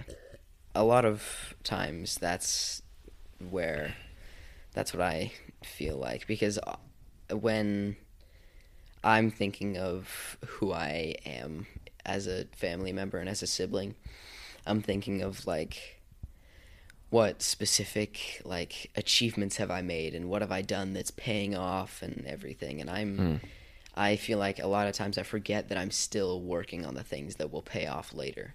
Because for you guys, everything that you've done is paying off now. It's like still, everything is like still paying off for you and everyone, and we're all still kind of figuring it out. But I did not feel that way when I was divorced. yeah, but I mean, that's how I viewed it. Because, like, yeah, you got divorced and it sucks, but you totally landed on your feet. Sure, you lived at your parents' house for a couple months, but, like, you totally landed on your feet. You landed in a super nice house. You like this place? Yeah, it's super cool. My it's little barn? like such a vibe. Thanks, man. I don't want to sound like a hippie saying vibe, but, like, it's so cool. Yeah. Yeah, but it's all relative. Mm-hmm. You know, like if I compared myself to the people that I look up to. Yeah, you compare yourself to Dad, and he's got like some $250,000 house with like a trailer and a nice car. Or like other friends of mine or people on Instagram. If I compare my current situation to the people that I look up to on Instagram, I would just get depressed, and I do a lot of the time. I actually do it. I have a friend on Instagram who I look up to quite a bit. And every time I watch any of his videos, I get like, I have that feeling of like depression and like I'm not good enough. I'm not working hard enough. Yeah, and that sucks. Yeah, definitely. I definitely feel how you're feeling. Just because I feel like everything that you say that you're feeling with your with coworkers and people on Instagram and like people you've worked with, I feel like I'm going through that same thing with family, and I have felt like that a lot of recently, because like you guys are going through your things, and sure, you guys go through sucky things, and I see that and understand that, but from my perspective, I don't see the impact that it has on you. I just see how you recover. Like, because Dad, like I said, he has a big house, like trailer and everything, but you don't realize that he has been working a 9-to-5 since he was like, for his entire life, since he was 18, like never taken a sick day at his current job, like ever. Yeah, dude, he's been working at his current job for 12 plus years. Yeah, and 5, sometimes 6 days a week. I don't think that he has taken a sick day.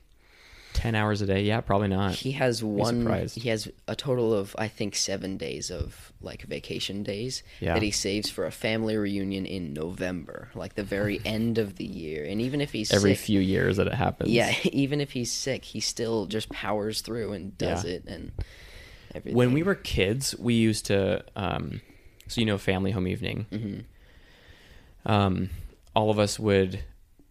There was a section of family home evening. I'm not sure who started it, but it was like a I don't remember what we called it, but one of us would stand on the table, and then we would like say this cheer. I can't remember the cheer off the top of my head either.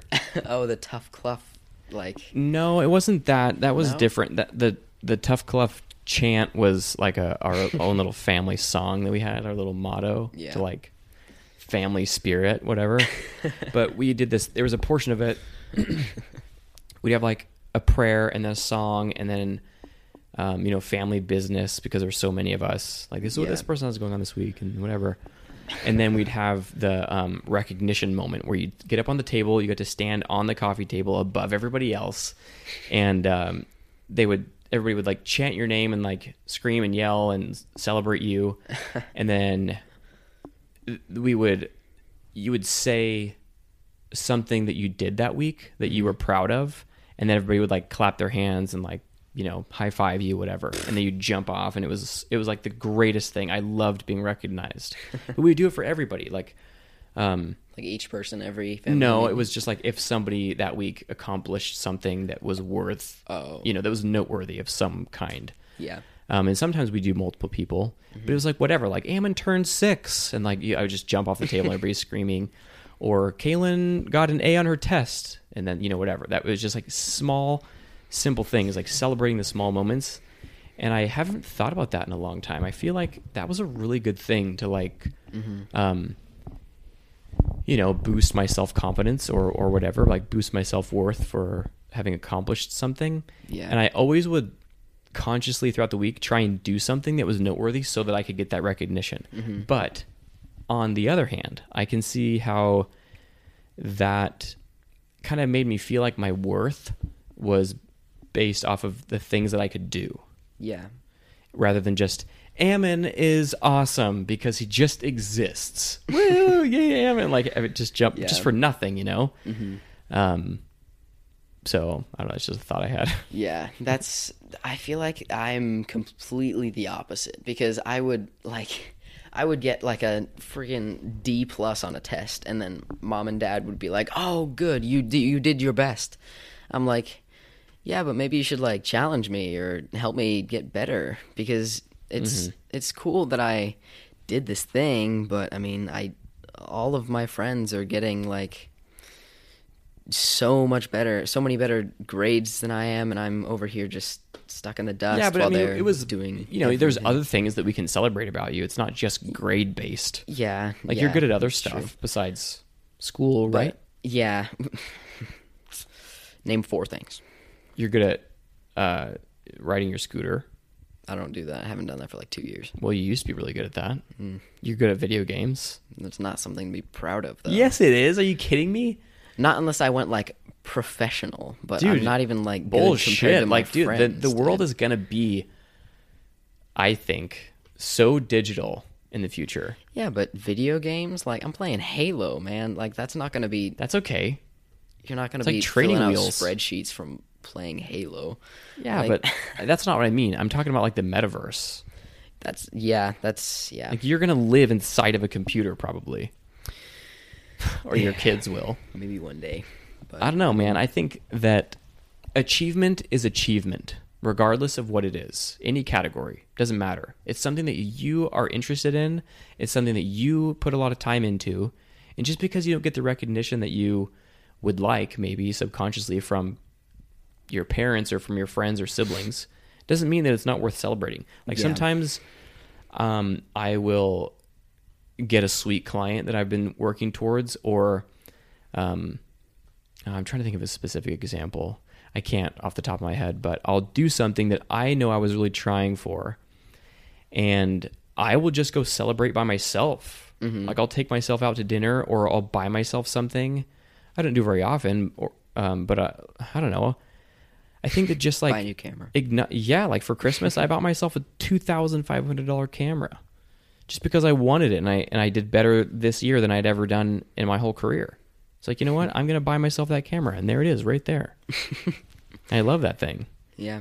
But yeah, just like celebrate yourself if nobody else is going to do it for you. Yeah, but I mean, I felt like that, yeah, that's very true. I'm trying to form a sentence. I feel like mom and dad have been doing that with me my entire life. Doing what? Or like celebrating me, so that I haven't really had to. But yeah, dude, do you realize how many Christmas presents you got? Yeah, you are so spoiled. I know, and that's what I was talking about earlier when I look at your life and I'm like, God, I wish I was the youngest. Like it looks, mom and dad are so easy on you from my perspective. Mm-hmm. Like you can just like hang in your bed, play games. And I know this is probably not fun for you to hear, Yeah. but like, No, it makes sense. I completely understand where Yeah. you and all of my other siblings who have said that, like where Yeah. all of you guys are coming from in saying that. But like then again, it's the same thing from like the opposite point of view. Like you guys are doing something, and so I want to do something like that. And mom and Yeah. dad think that it's just because you guys are doing it, and right. that's the only reason. Like it's not something that I chose to do. And like back to what I was saying, like the because mom and dad get me so many things, when I get myself something that I'm proud of and like I acquired myself, I feel like it's easy for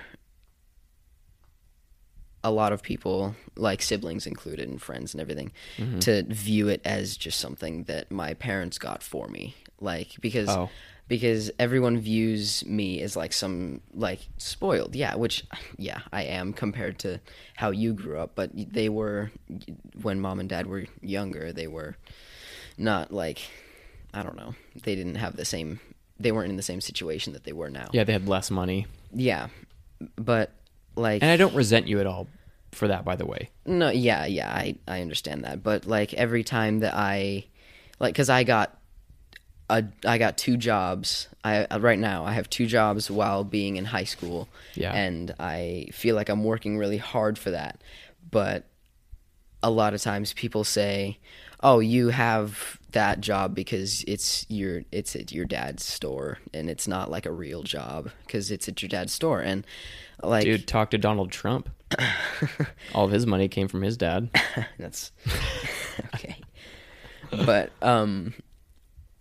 and the other job that I have at the pharmacy, I was talking to them while you were in the bathroom.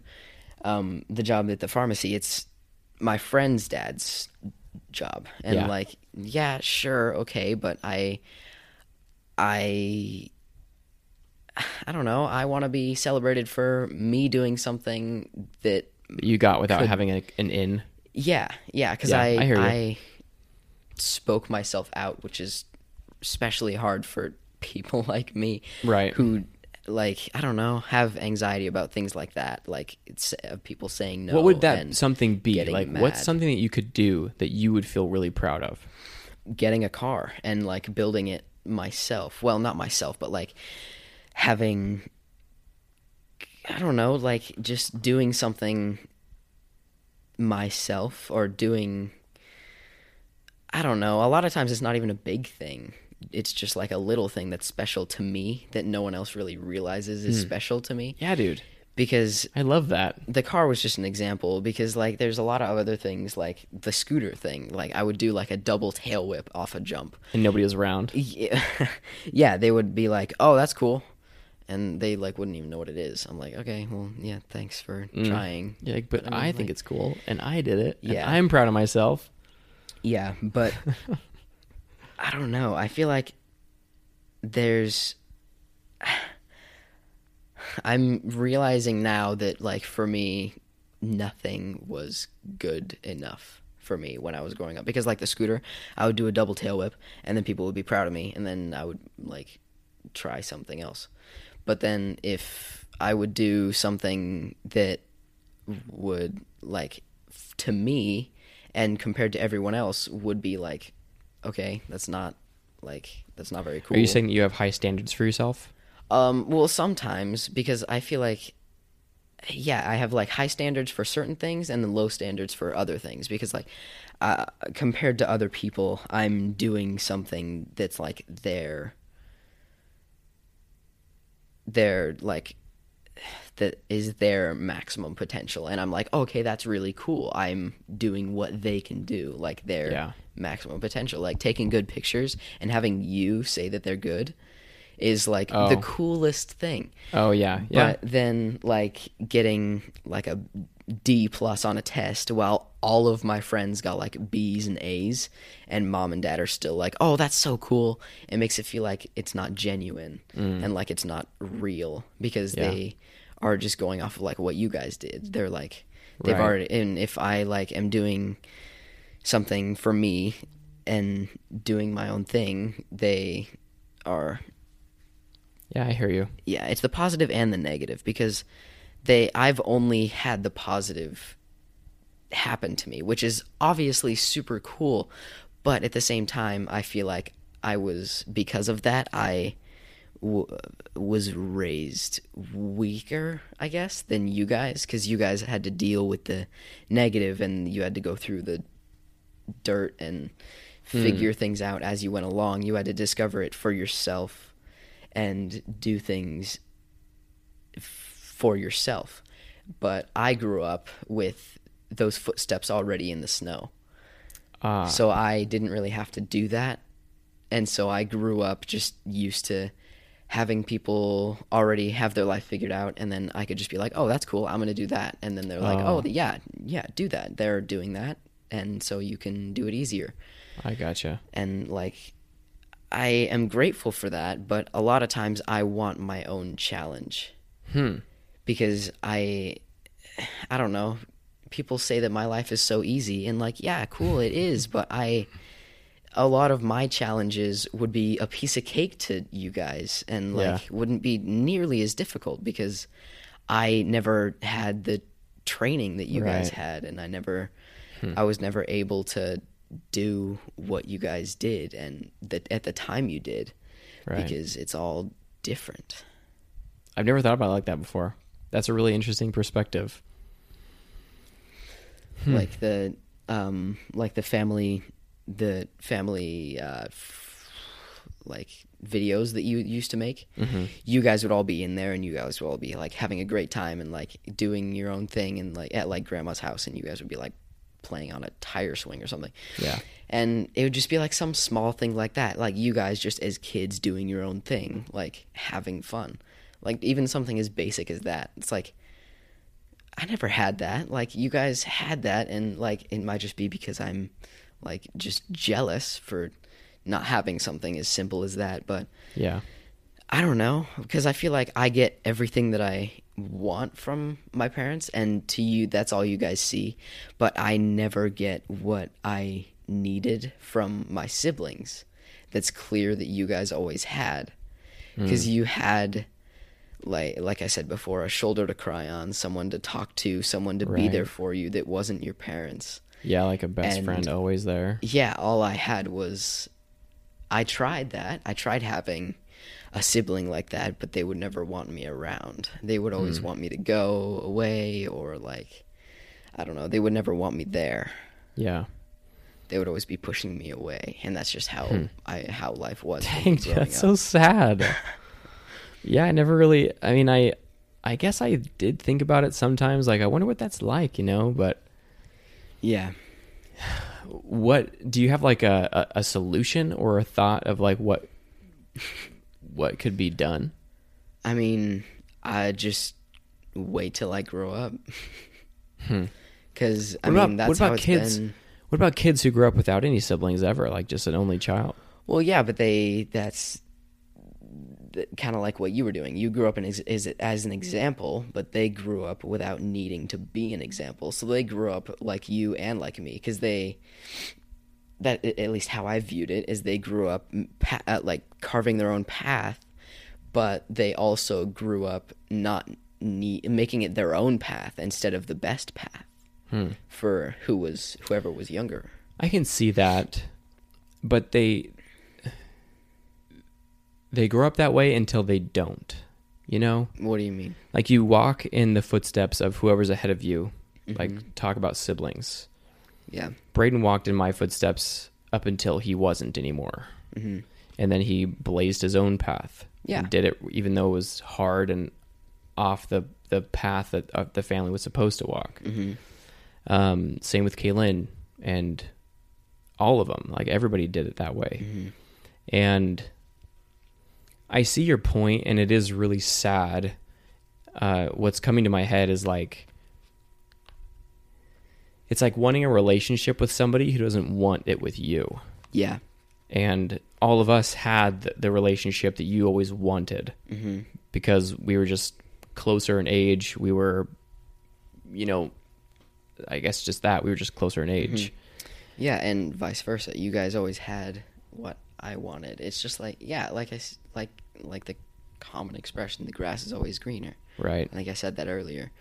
Because, I mean, it's cool when you have, like, when your parents have no one else to take care of you, but it's also not as cool because your parents have no one else to focus on but you, and sometimes you want to have some time to yourself. You want to have independence and privacy. Yeah, you want to have independence and privacy, but they don't know what to do because, like, mom had a child when she was like, what, 18 or 19? 19. And so now that they don't have children, they don't know what to do. Right, so they're like holding on to you because you're the last one at home, so they're trying to soak up all the last moments before they're empty nesters. Yeah, they're trying to like rediscover who they are without kids. Yeah, they're trying to wring all of the child out of me that they can. Yeah. Until they can't anymore. Which, I mean, I understand. Like, you've been doing something with a child in mind for like, what, 32 years?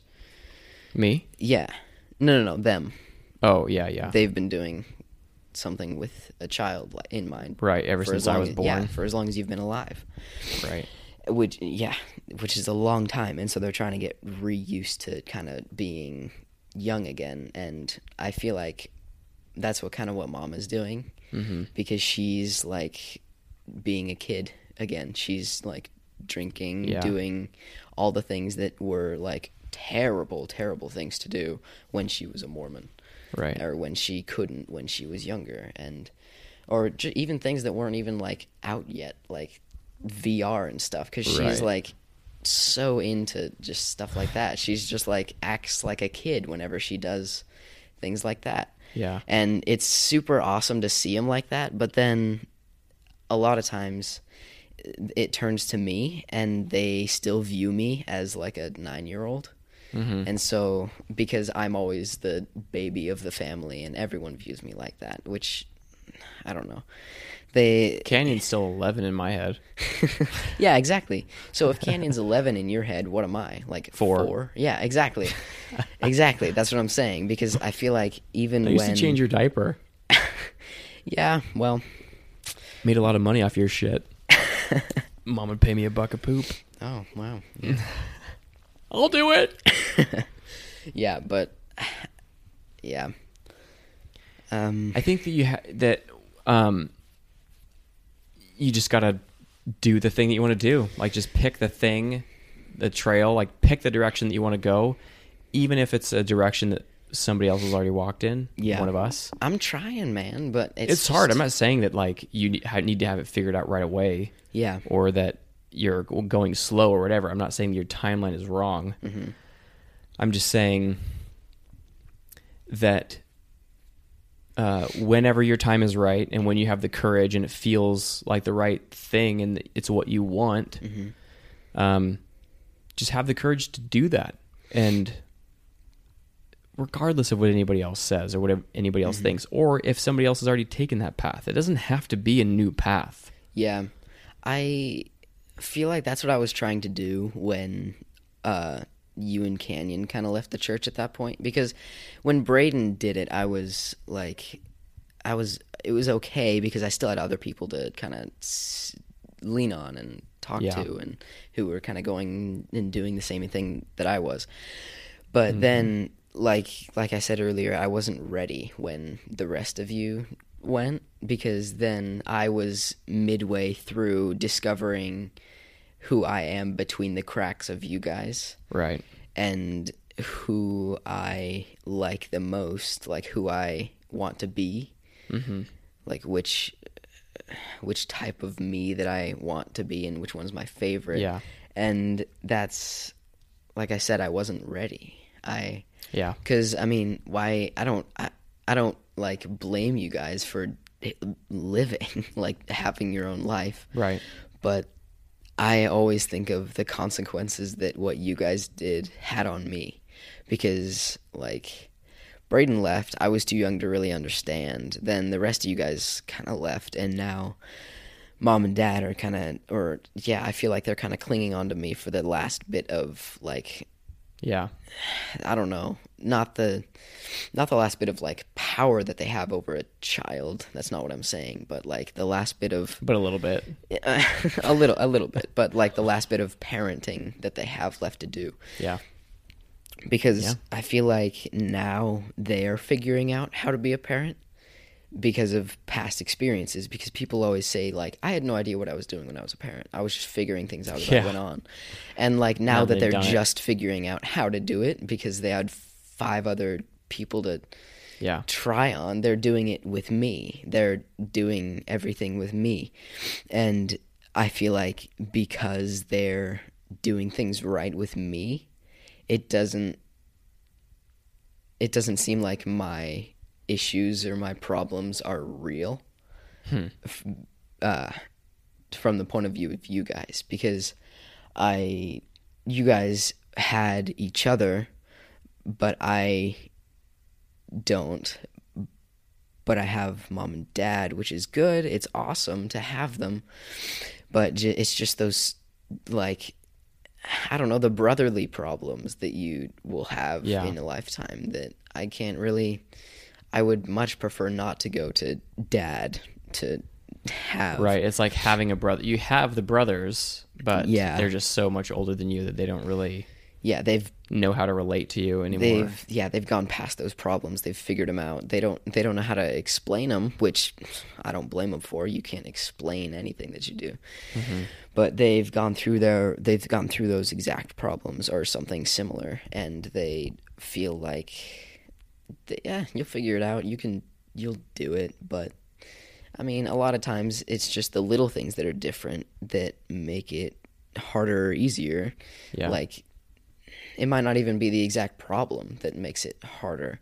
It could just be the background that I have when coming up to the problem. Because I feel like, I don't know, when Braden did it, he kind of, because me and him were talking about him leaving the church. I don't know when this was, but me and him were talking about when he was leaving the church. He felt like he always had siblings to kind of lean on, and he was helping Canyon and Jasmine kind of grow up. So he was kind of in the middle of both of us, but he, at the same time, he had both of our problems too. So he kind of understands both of us. Yeah, and Braden's in a really unique spot being the middle. yeah. Because him and I were super close because he was my first brother. Mm-hmm. And then him and Canyon are super close because they're just really close in age. Mm-hmm. And then he's close with our sisters because they're also just close in age. Like, he's just in a really unique spot. Mm-hmm.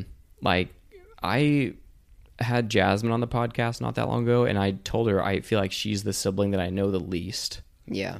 Because I just have nothing in common with her, and I'm like 7 years older than her. Mm-hmm. I'm just barely getting to know Canyon. I'm 11 years older than him. And, dude, I teased the hell out of him when we were kids, to the point of, like, tears, and he was screaming, like, I hate you. Yeah. And then I moved away, got married, whatever, came back. And when I came back, he was, like, barely 17 or something, 18 maybe. And it's just, like, the age gap is hard. Like, it's hard to connect with somebody who's so much younger than you. But now he's getting older. Now it's a lot easier because we can have intellectual conversations. Yeah. And it's the same with you. Like, I just don't really know what I'm supposed to do. Mm-hmm. I mean, I could go karting with you all the time. I could come home and play Minecraft or, Nerf guns or whatever. I try. Yeah. But I only have, like, such a limited amount of time, and I'm, like, spreading it between all the, like, my job, my girlfriend, my life, my cats, my other siblings. Mm-hmm. And so I hear you, like, calling out for attention. Like, you want connection. You want to connect with your siblings the way that we all connected with each other. Yeah. And it feels like your problems just aren't that big because, we all have these other big problems, and everybody else is dealing with their own thing. And you're like, hey, like, what about me? Like, I'm over here, like, so young and, like, eager to learn stuff and hang out with you guys, but you all are ignoring me. Like, you probably feel like you have no voice. Yeah, because by the time I was growing up, well, still am obviously, but like by the time I was going through like the main kind of deep things that you guys all went through, you guys were already grown up, and so What do you mean? like because everyone goes through those certain things. I don't know what they are, but they go through puberty? certain things, kinda. But like it's those certain things to build your personality. Yeah, like the those- pivotal moments. Yeah, the pivotal moments that like shape your character Uh-huh. and who you are. But while I was going through that, all of you guys were going through adulthood and like real problems. So I Yeah. felt like all of my pivotal moment, like just basic childhood stuff, everything that I was going through was being compared to adult stuff, and I just had no Yeah. way to Yeah. compare, I could see that. and I It's had like, well, no, wait till you get older and you have real problems. I had nothing to yeah, I had nothing to contribute to the conversation, because you guys were Right. saying like, oh, it's such a hard day at work today, I did whatever, and I had this person do this to me, and Yeah. I Dude, that's exactly I don't how know. it feels on the other end too. Like just not knowing what to say, not knowing Yeah, how to just- contribute to the conversation. Like Yeah. the things that the problems that you have, they're Mm-hmm. so valid, and they're the biggest problems that you ever had up to this point. yeah. Sometimes I'll be sitting there or whatever we're doing, and I'm like, I don't know what to say about like Fortnite or Minecraft or about how mom's being to you, Yeah, or dad, and- how dad's treating you. I don't know what to say. Yeah. And I try to keep that in mind. I try to understand that you guys are older, you've already gone through that, and it often can get like jumbled up in like other types or other stages of childhood.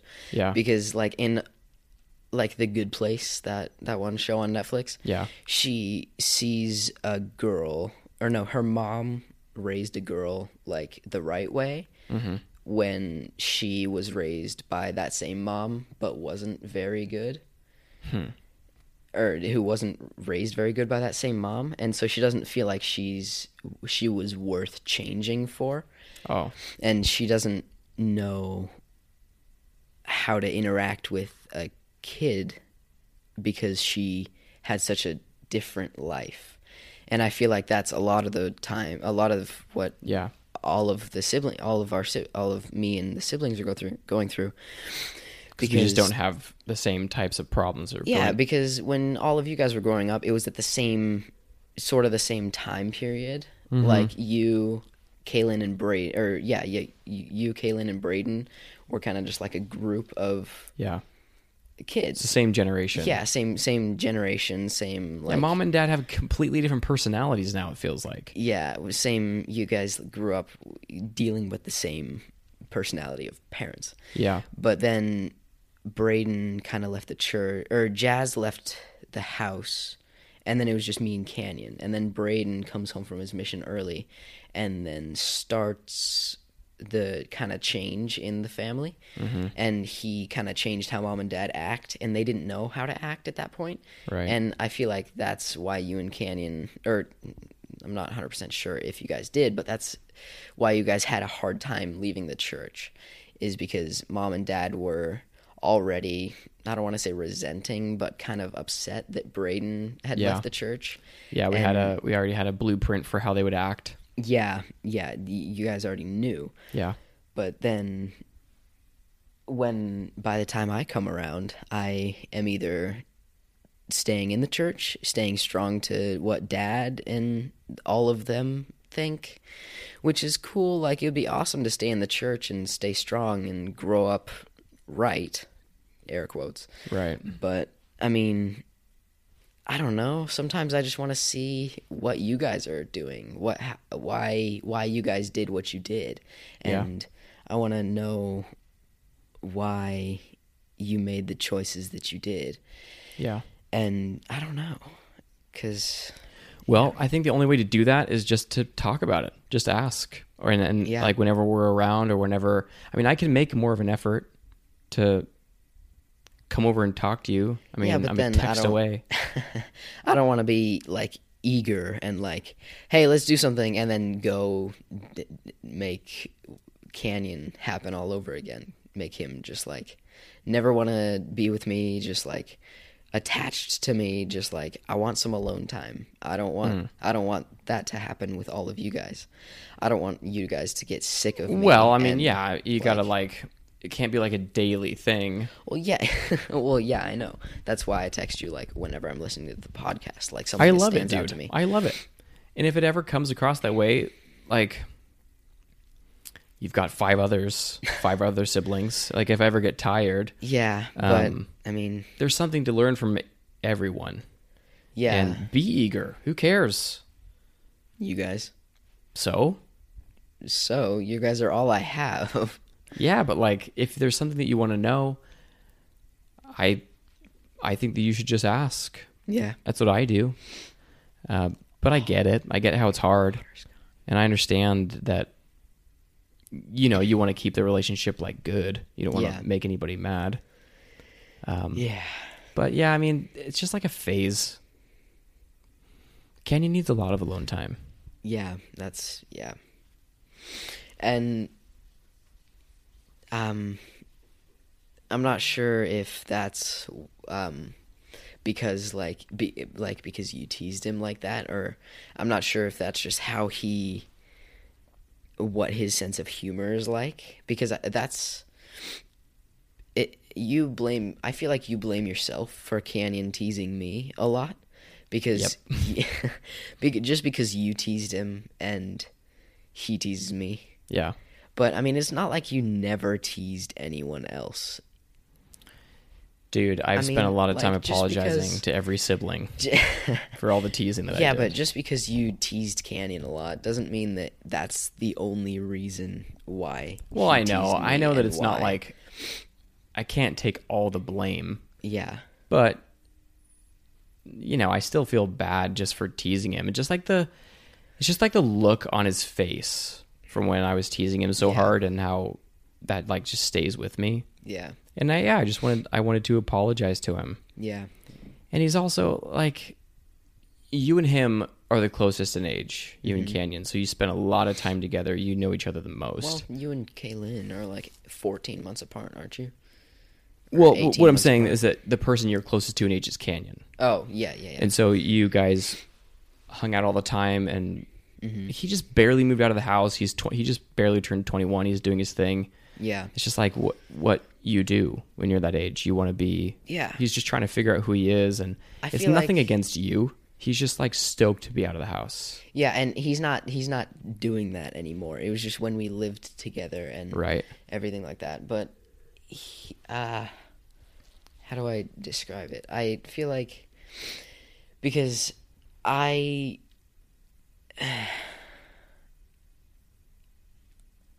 don't know. I feel like Canyon has gone through kind of the worst of his like teenage. Obviously, he's not a teenager anymore, but I feel like he's not like that anymore, because I remember vaguely Braden kind of being like that too, like kind of being a rebellious teen, like how all of them are. Us, I guess. I'm a teenager now too. It doesn't feel like it still. Whatever. But I remember everyone else being a rebellious teen also, or whenever I was alive. I remember them being a rebellious teen, and it's like what everyone does. Right. But now I feel like no matter what I do, I just get the same reaction as what I always do. Is because Right. Like nothing is changing, yeah. and you don't want to do any more damage, like push anybody else further away. Yeah, I hear that. Yeah. Yeah, it's a valid concern. Yeah. I mean, you don't want to be that like annoying younger brother, teenager who's just like, hey, take me places, teach me stuff. Yeah, and I feel like that's how I always am. That might just be anxiety again. I don't know if I should mention it every time I feel like that's what it is, but I feel like that's like how It is what it is. That's how I feel like that's how my mindset goes, because once upon a time I was the annoying younger brother that would be dragged along with the older brother, or that would be forced along with the older brother by the parents. And so naturally, as the older brother was a rebellious teen, they didn't they kind of grew apart from their parents, and then subconsciously they grew apart from the youngest sibling also, who's forced to be dragged along with them. Yeah. Because even if it wasn't their fault, it was still, they were a part of the equation. They were a part of why Right. it was annoying to it was Right. Yeah. I hear what you're they were a saying. part of why it was. It might not have actually been your fault, but you were still there. Yeah, I was still a part of why it like. Yeah, I 'cause hear what you're saying. I wasn't the one. Like, sure, I wanted to go along to spend time with my siblings, but it was at the wrong time Yeah. because I don't know. You guys had already like gone through that, and I was just now going through it, and then you wanted to find out who you were, and every time that I wanted to find out who I was in the family, I would always just get pushed away. So naturally, I feel like the outcast of the family by everyone but mom and dad, and that's, I feel like, the opposite for you guys again. Yeah. That kind of sucks. Because just when I was doing all the stuff that you guys had already figured out and done, I didn't know who to go to. Right. Well, I'm really sorry, dude. I didn't know it felt that way. I never had thought about it before. Yeah. I think I just got so wrapped up in my, life and being busy. And that's another thing. I don't want to take my siblings from their life just so I can get some, like, meaningful Right. It's kind of, you're kind of in a things. hard place where, Yeah. yeah. Because I don't want to. Because if I ask for what I need, then there's a very high chance that I'm just gonna get denied and just say no, go away, find someone else to do it. But I don't know. I'm not used to doing that. Yeah. True. I'm not like. Well, I mean, the first step is just talking about it, like making it, like I wasn't even aware. So I think it's good that I know now. Like I can be more aware and think about it more and try and think about what I could do. Set aside some time to, for you. Mm-hmm. Yeah, but again, that's another thing. I don't want you to feel obligated. Well, you can't tell me that you want it and tell me that you're not going to accept it if I offer. Well, no, I'm just telling you what my situation was like when I was younger. I don't feel like that now. Yeah. All of what I'm saying, or most at least of what I'm saying, is what I felt like when I was younger, because I'm just diving into like my younger childhood feelings that I would have when it was actually like that. Because now I'm getting older and I can almost drive legally alone in the car, and I kind of understand where, like, what you guys talk about, and kind of like I feel like a lot of it will change. Say. Like once you have your own money, once you have your own car, once you have, a little bit of freedom and flexibility and independence. Yeah, once I have your guys' experiences that you guys. Well, no, just like when you're a kid, it's just so hard because I either have to, when I take you out, I either have to pay for you, and most of my life I've been just broke, or have mom pay for you. So it's always going to cost something. Mm-hmm. And then I don't really know what to talk about. And it's just hard to hang out with kids. Mm-hmm. Yeah. So once you're like become an adult or get a little older and have some freedom and flexibility, we're totally going to hang out more. Yeah, because we'll have more in common and like more interests.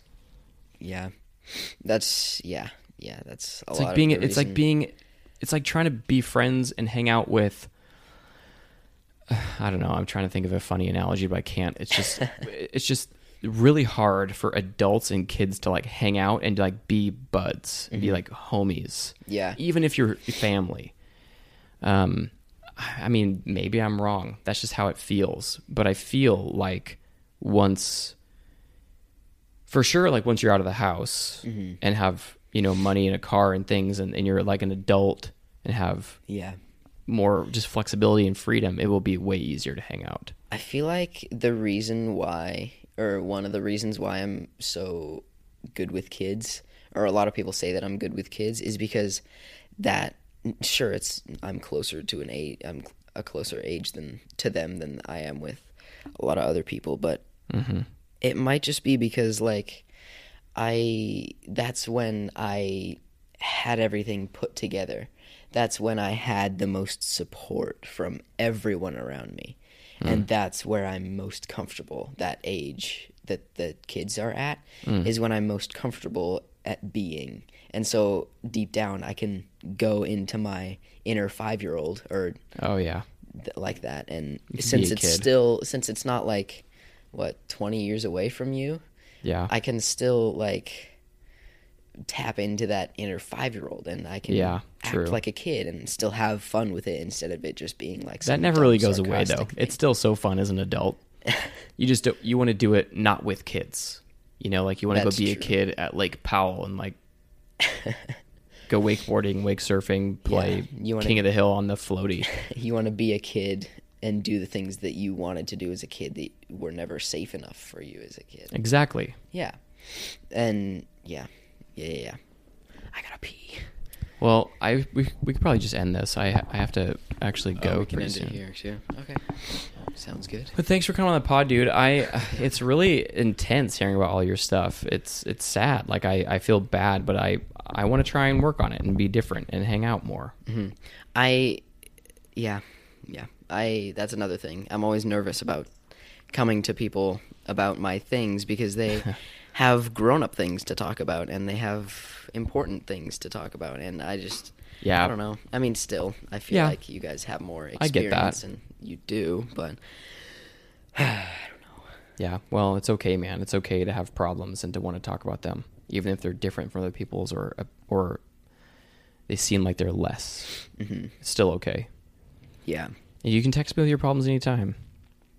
I love how you've been texting me about the podcast and what you get from it. Yeah, every Monday, send you a quote that I like from it. Yeah. Or if I... Because I release these every Sunday. Every Sunday. Go to work at the Artifacts on Monday. Yeah. All right, man. Thanks for coming on the show. Thanks for having me. Bye, everybody.